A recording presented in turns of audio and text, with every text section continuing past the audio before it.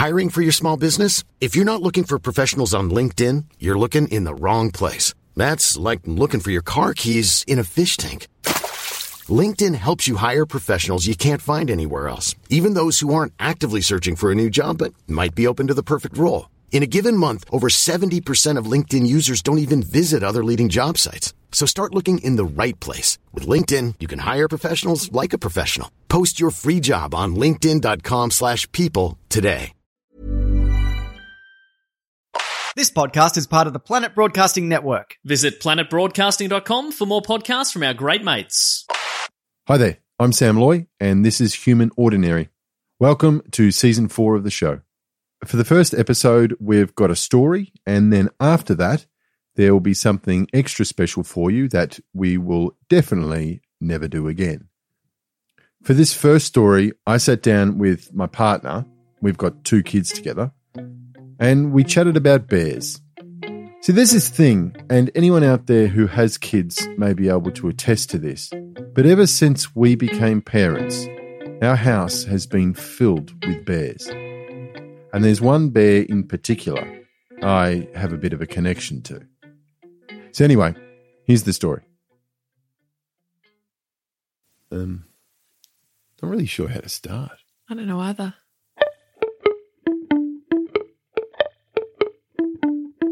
Do you have any stories about bears? I've never come into contact with bears, but I've thought about bears quite a bit. Oh, yeah? Well, I study predators, so I think about predators. You know, one bear that sort of comes to mind when I think about bears is that bear from The Revenant. Yeah. That's pretty full on. It is full on. Have you read the book? Yeah, the book's pretty crap. Yeah, but it's very descriptive. The attack from the bear is incredible. It has such power and ferocity. The damage that it does to the main character is terrifying. Do you reckon that's like realistic? I imagine a bear could do a lot of damage really quickly. I mean, they've got really impressive teeth, really impressive claws, and they've just got this amazing strength to them. They're a really big, powerful animal. Do you think it's funny, like, that bears are such a well-loved, like, kids thing? Our house is full of bears. It's full of bears? Yeah.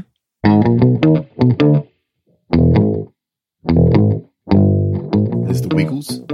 Oh, Rockabye Bear. Paddington. We're going on a bear hunt. We're going on a bear hunt. We're going to catch a big one. What a beautiful day. We're not scared. Uh-oh. Then there's Red, the teddy. Red the pink teddy. Right, yeah. Who do you think's in there? A bear, but I don't want to see it. Why not? So I just want to see the teeth. You just want to see the 2 tough teddies. The teddy bear's picnic. Today's the day the teddy bears have the picnic. We've got the very cranky bear as Very well. cranky bear. We've had the very noisy bear. The very brave bear. Very brave bear. It's a popular book. Yeah. I wasn't even scared, said Bear. I'm just as brave as you. The bravest thing that you could do, I can do it too. You think it's funny how our bear voices for the very brave bear are so different? Yeah, I guess we've got different characters. Because I see sort of mine like a wharfie, you know, guy that works at the ports or Yeah. something like that. Yeah, mine's more of an indignant kid. Yeah, right. And then, of course, probably the bear that is the most present and maybe even like realistic and dominant in our house is the daddy bear. The daddy bear.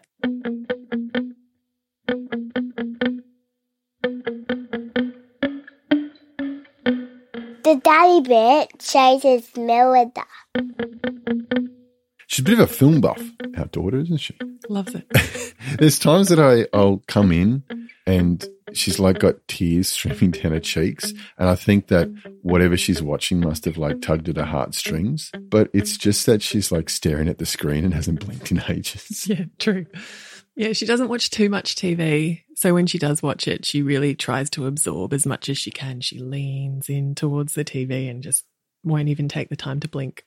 And then one of her favourite ones that she'll do this, that she'll sit there like a zombie, is Brave with Merida. Yeah, the movie was also known as Big Hair. Big Hair is about a princess who doesn't really want to follow the expectations of her mother, in particular, the Queen. So Merida decides to turn her mother into a bear. As you do. Yeah. Yeah, we've all been there. And she calls this bear, obviously enough, the mummy bear. So most of the movie is about Merida trying to work out how to get her mum back. But along the way, they come across another bear, but he's not quite as friendly and endearing as the mummy bear. He attacks them and he tries to chase them. The daddy bear is scary. Is it scary? Why is it scary? Because it roar all the time. Whoa! Let's run away from the daddy bear. Let's do this. Come on. Dad, the daddy says he's our friend.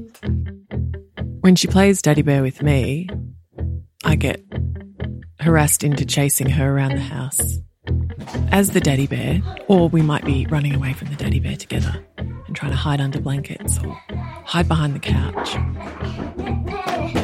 Dada, maybe the daddy bear is not our friend. He's angry. He even follows us into the car, so we'll be driving down the road and I get told that the Daddy Bear's chasing us. Quick, go faster, Mummy. You stay here and I'll fight the daddy bear. So funny how kids, they'll imagine this threat. And when she plays like Daddy Bear, it's like the Daddy Bear is coming to eat her, which must be, like, that's an awful thing. But it Should be quite terrifying. Right? But she gets such a thrill out of it. What does the Daddy Bear do when it catches us? Eat us. Does it eat us all up? Yeah, and he likes to eat our noses. My goodness. And our mouth. And our mouths. And our ears. And our hair. Oh my God. And our fingers and your face. And your beard. I kind of worry sometimes that she's created this like angry daddy bear because she's seen me be angry. And then she sees this bear all angry and scary and, you know, like breaking trees or whatever. And she thinks, oh, that's just like daddy.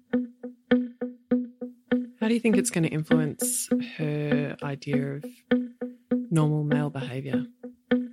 What, my anger? Yeah. Well, she'll probably think that, yeah, men are angry. Like that's like a default. That's totally normal. Well, I mean, I thought it was normal. Like I thought my own behaviour was completely normal.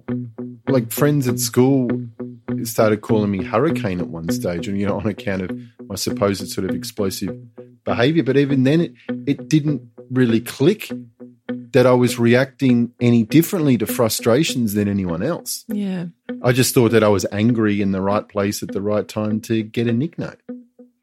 And I'd be naughty sometimes.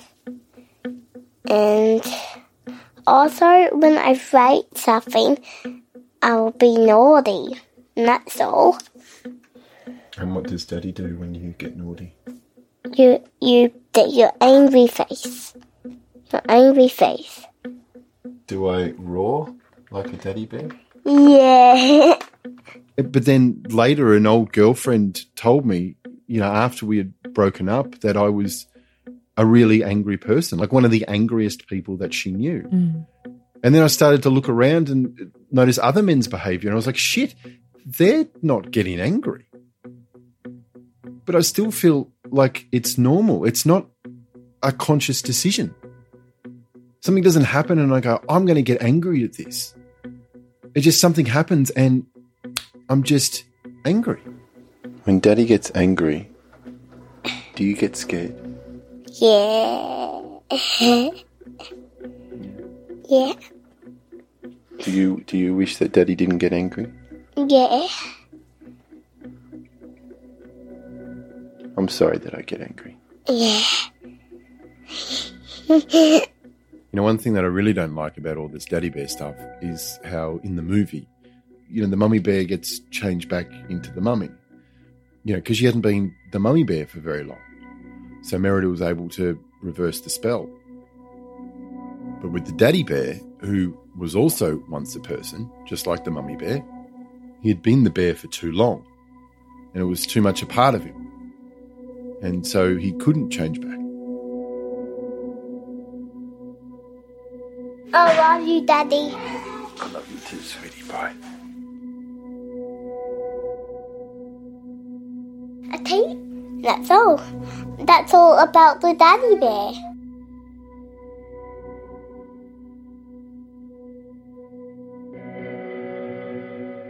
The Daddy Bear featured Layla Brooke, our awesome daughter, and a little bit of crying from our awesome son. All of the music was by Kent Sutherland. Thank yous to Eleanor McDowell, Kate Montague, Declan Fay, Renee Mbezi, and the Human Ordinary production team. In the story, you heard snippets from the books We're Going on a Bear Hunt by Michael Rosen and Helen Oxenbury, and The Very Brave Bear by Nick Bland. And just a little public service announcement. For any others out there who do struggle with their anger, go and talk to somebody about it. It's tough to keep going and to keep talking, but it does help. All right then. Human Ordinary will be right back after this short break. I'm Sandra, and I'm just the professional your small business was looking for. But you didn't hire me because you didn't use LinkedIn Jobs. LinkedIn has professionals you can't find anywhere else, including those who aren't actively looking for a new job, but might be open to the perfect role, like me.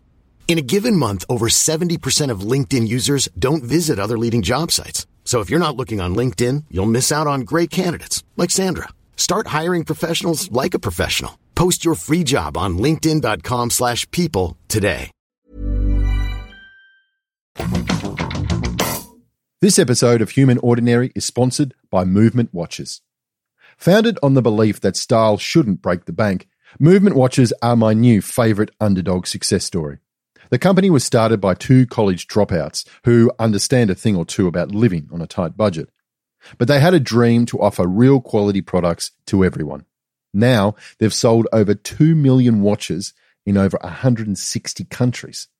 I didn't even know there were that many countries. Movement Watches are all about looking good while keeping it simple. They don't tell you how many steps you've taken or blow your wrist up with notifications and emails. They just tell the time like classic timepieces should, and look stylish while doing it. In fact, all of Movement's products, watches, sunglasses, and accessories are more stylish than a pop star in a fedora. Movement watches start at just $95. You're looking at around $400 for the same quality from a traditional brand.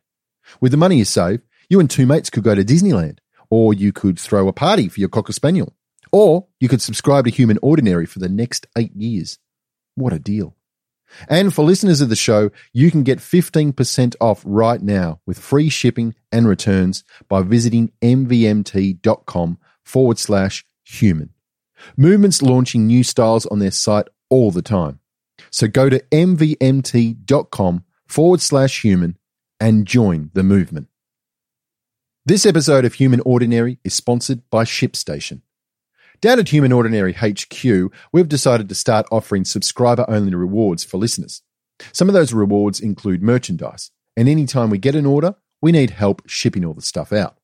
Fortunately for us, there's ShipStation, the #1 e-commerce solution for online sellers. What ShipStation is all about is finding the best shipping carrier based on your needs, so you always get the best deal.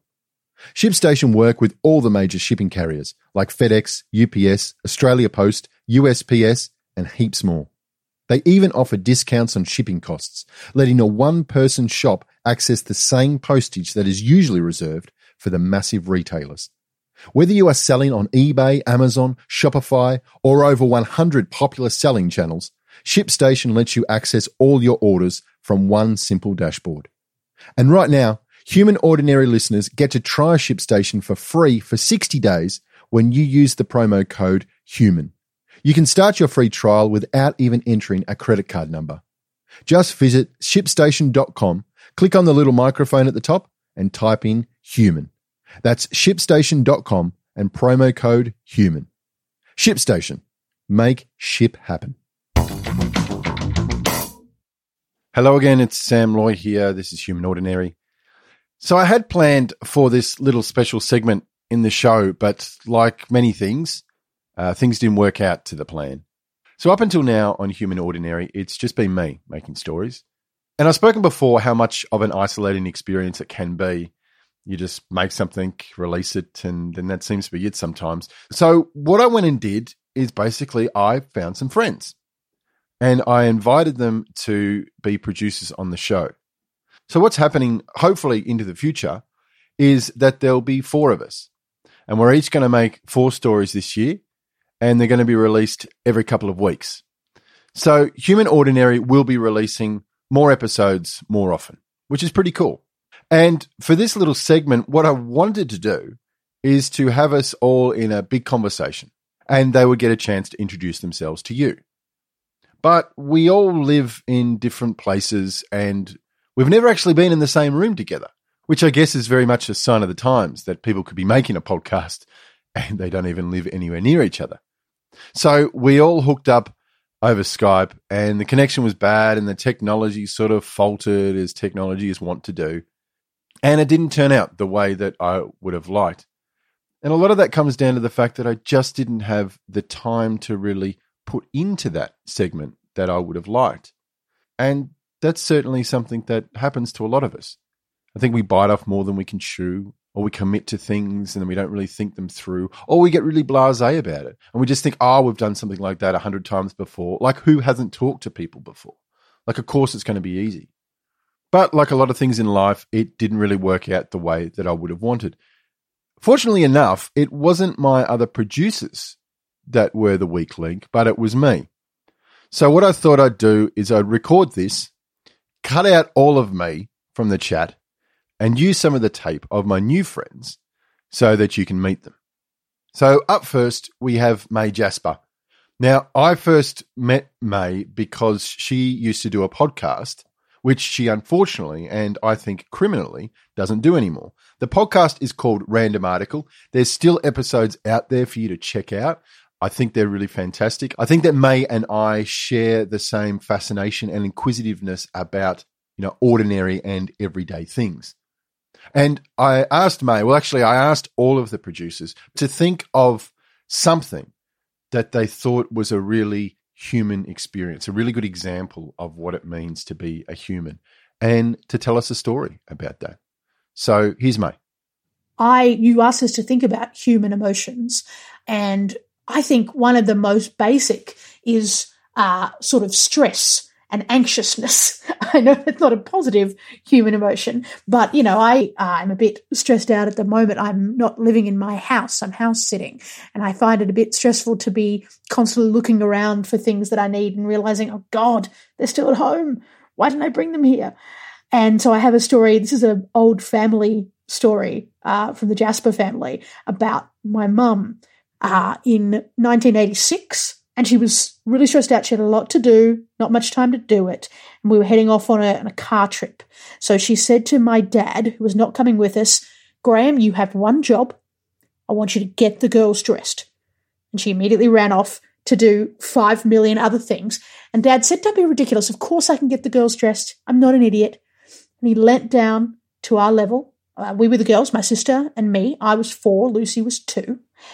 And he said to us, okay, girls, what do you want to wear? As an adult, I can see Dad was not thinking clearly because Lucy and I looked at each other and looked back at Dad and said, party dresses.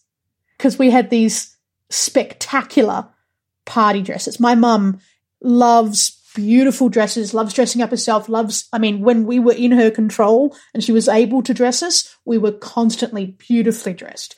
And these party dresses were just the height of 80s finery. So Lucy, as befits the younger secondary daughter, hers was blue, and then there was this panel of smocking. My mum, when she tells this story, she describes it as wearing thousands of tiny pockets. So that's Lucy's dress. Mine was pink and was much more traditional 80s finery, so by which I mean it was one big ruffle. Lace everywhere, big poofy sleeves.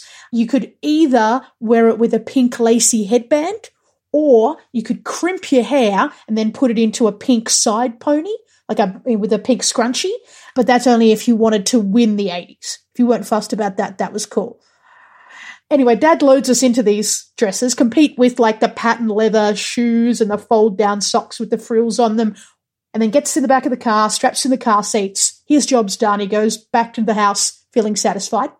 Mum, having finished her 5 million jobs, rushes into the front seat, looks back, sees her children wearing the most expensive clothing that they own, and just cannot cope with how stupid her husband is, because she's about to head off to Mount Buller. Now, for the Sydney people and for the people who are not from Melbourne who are listening, Mount Buller is 4 hours from my house. And it's a ski mountain. Yeah, we were wearing absolutely the wrong clothes, but there was no time to fix it because she was running very late. So she just headed out, swearing under her breath at my dad. Now, my sister was not, as a child, the world's greatest car traveller. So it's to her credit that she managed to hold out for 40 minutes before vomiting all over herself. And all the pungent stomach liquids spilled down her front, getting trapped in every one of the tiny smocking pockets. This dress was instantly ruined. This very expensive, very beautiful dress, utterly munted. So Mum pulls over on the side of the highway, gets the dress off Lucy, puts it in the boot. Lucy gets back into the car. She's in her underpants. It's cold, it's grizzly. About 20 minutes later, she throws up all over her underpants. She is royally miserable. And she lets us know, as only a 2-year-old can, by screaming the entire way up the mountain. By contrast, I sit quietly in my chair, still in my dress. I don't throw up because I'm a very good car traveller and I'm also a very good girl. I'm the best daughter. Shut up, everyone. So we get to the top of the mountain. Lucy gets out her side of the car. She's standing in the snow in vomit-covered underpants, just the most miserable that she's ever been. And I get out my side of the car and my entire dress falls to the ground. Because it turns out the reason that I've been so quiet for the last 4 hours is that 3.5 hours ago, I found a thread high up on my dress. And I just pulled at it and pulled at it and pulled at it and pulled at it, and I unraveled every single one of the pink lace ruffles until my whole dress was just a pile of pink lace fluff. And my mum looks at her 2 children standing in their underpants in the snow and thinks about the ruined, beautiful dresses that she spent so much money on, and she comforted herself with the understanding that she would use this story to shame her entire family at parties for the rest of our lives. May is also a storyteller. She won the Moth Melbourne Grand Story Slam, which is an awesome thing to have done. And she's just recently been the host of a late-night TV show called Mainland Tonight. You can check that out too. The next producer is Mick Cavazzini. Now, Mick is kind of like responsible in a way for all this actually occurring, or at least kicking it into motion. I certainly had a bit of an inkling and a bit of a pipe dream that I would bring in other producers onto the show at some stage. But Mick sort of reached out and suggested that maybe one day we could make stuff together. And he sort of really kicked it into gear. I guess he sort of really put the fire under me to get this done. He's a recovering scientist. He used to be a brain scientist, so he is quite the bit smart. He is a producer of a great podcast called Pomegranate Health, which is a show about health and medicine. And he is a really avid outdoorsman, so he goes rock climbing all the time, even goes around the world for this stuff. So he's really committed, and I think it's really fantastic. So I asked Mick the same question as May. What is some experience that is really human? And this is what he had to say.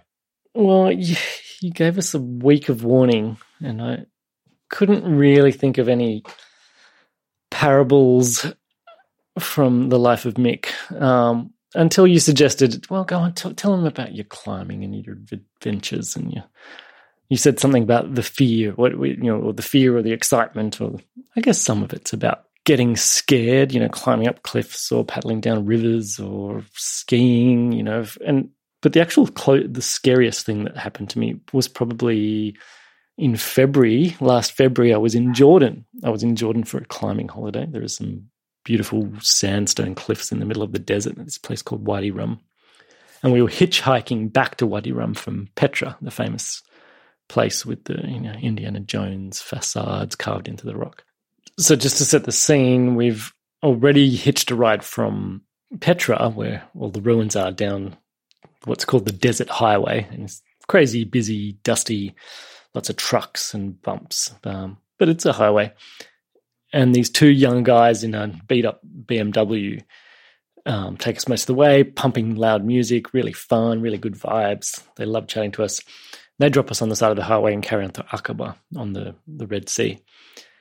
And then we wait, and it starts getting dark. And then this guy pulls up in an old Toyota Ute, or pickup truck for those in North America.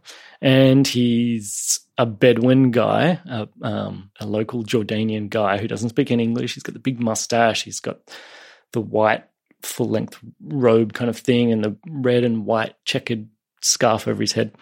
And we kind of understand each other that we're trying to get to Wadi Rum. He doesn't actually live there, but he lives in another village. He'll take us there for 10 dinar, which is like $20. And off we go. And he starts driving quite quickly, a little bit loose, but I sort of looked at him and thought, he knows the road. We're lucky we got a ride. We don't complain. Until he started swerving around the corners a bit too fast and rambling in Arabic and saying, "Oh, no, you like whiskey? Yeah, I love whiskey." I'm like, oh, okay, that's not cool, but his hands and this is his hood, and he's done this road a million times. And we're basically driving towards the desert. At the moment, it's still kind of scrubby, and there's the odd building here and there, but it's dark. You can just see twinkling lights and this narrow, rutted dirt road. And then he's like sliding around the corners, and my friend and I look at each other and grab for our seatbelts, but there's no seatbelt. And he must be doing 80, 100 k's an hour on some stretches. There's barely enough time to see any obstacles or any bends. And this guy is no rally driver. Like, we're on the edge of the road. But still, given the benefit of the doubt that, he's done this a million times, he knows what he's doing. And then we come up behind another car, a Mitsubishi Pajero, and he goes right up to the bumper bar. I'm talking inches away from the bumper bar. He's beeping, he's flashing his lights. Still, I think, well, maybe he's just got some beef with the other guy in the village. They're having a bit of a laugh. It's no big deal. Until he tries to overtake into an oncoming car, hoons straight past, hits a bump. We're a meter into the air. This is when I know the guy's lost his mind and we're in real danger.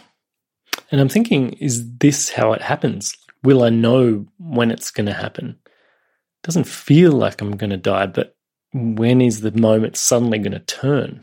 There was a dread, but there was also time to break it down and think, my mum's going to be really annoyed if she finds out this is how I went out, jumping into a stranger's car with no seatbelt. And I wondered how much control I had. Was this out of my control? Could I or should I make the moment stop?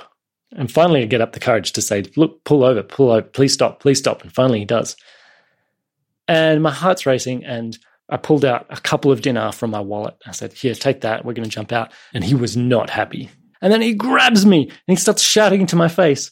He says, no, 10 dinar. You said 10 dinar. He wants all of his money. But I didn't know what to do. Like, he was not going to let us go without his money. And now it's sort of ramped up again. Like, it was no longer the adrenaline of running off the road, but this unpredictable guy. And is he violent? Is he got a weapon? I'm looking around. Am I allowed to hit him? I've never hit someone before. When do I have permission? And I guess maybe, I don't want to say there's a meaning, there's a moral to the story, but maybe the art of controlling fear is something that I have learned from all those silly outdoor adventures, that maybe you can slow the moment down a bit just by breathing more deeply and assessing your options. So I told my friend in the back to get out and grab our bags from the tray at the back. And meanwhile, the guy was still holding me and yelling. And I said, okay, just let go. Let me reach for my wallet. Okay. Finally, he let go and I jumped out the front. And then he followed us out and stood there yelling and shouting at my friend. But then he realizes that my mate is like 7 foot tall and there's two of us and he's still going to get his 10 dinar. So finally he got back into his car, but we made a move. We scarpered out of there just in case he was going to run us over. And then we're on the side of this dirt road in the dark, wondering what the hell happened. And hours later, even in my sleep, my heart was pounding and I was reliving these moments, thinking, how close did I come? Did I divert the course of that moment, or was it just meant to be like that? which is kind of more profound than it probably was. But that was sort of a moment when I thought, oh, that was more than a slap on the wrist. That was that could have gone either way. And finally, we have Cinnamon Nepard. Now, I get told that I say her name in a weird French way. I can't hear it. So Cinnamon is probably, I would say, the veteran of the gang. She has been doing this for a long time and has a lot of experience in journalism and creating stories and in radio. She's worked and lived overseas and done heaps of work for radio stations all over the world. She's currently at this great radio station called Kindling, and it's all for kids. So it features kids and it's got radio shows for kids and music for kids and all that kind of stuff. So if you do have kids out there, you can access Kindling online and it's really fantastic. And Cinnamon does awesome work for them. And I'm really excited that Cinnamon is a part of the team. Cinnamon has a really strong interest in social justice issues and telling the stories of people that you might not regularly sort of hear from, which I'm really excited to present to you all. And of course, I also put Cinnamon on the spot with exactly the same question as the other guys. And this is what she said. Yeah, I think something like I thought about a few things when you asked us this question, and something that through working as a journalist, but also in everyday life, I think the desire that people have to connect with other people. So, you know, whether it's telling their story and we're listening or recording, but then also further to that, I was thinking about a couple of stories that I did in Berlin, because when I went to Berlin, I thought at the time that there were only two music genres that I didn't like, and that was metal and techno. And after leaving Berlin, I had an appreciation for both of those genres, actually.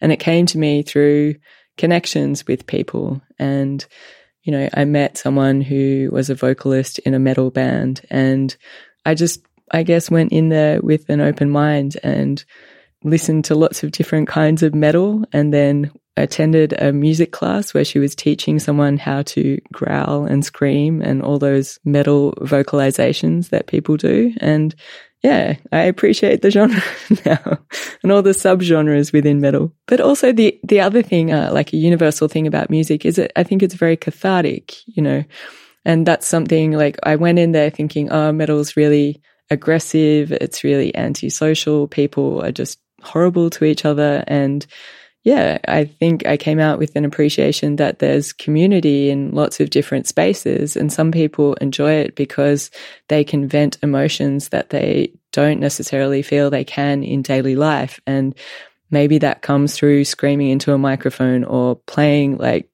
you know, double kick drums or moshing in a mosh pit.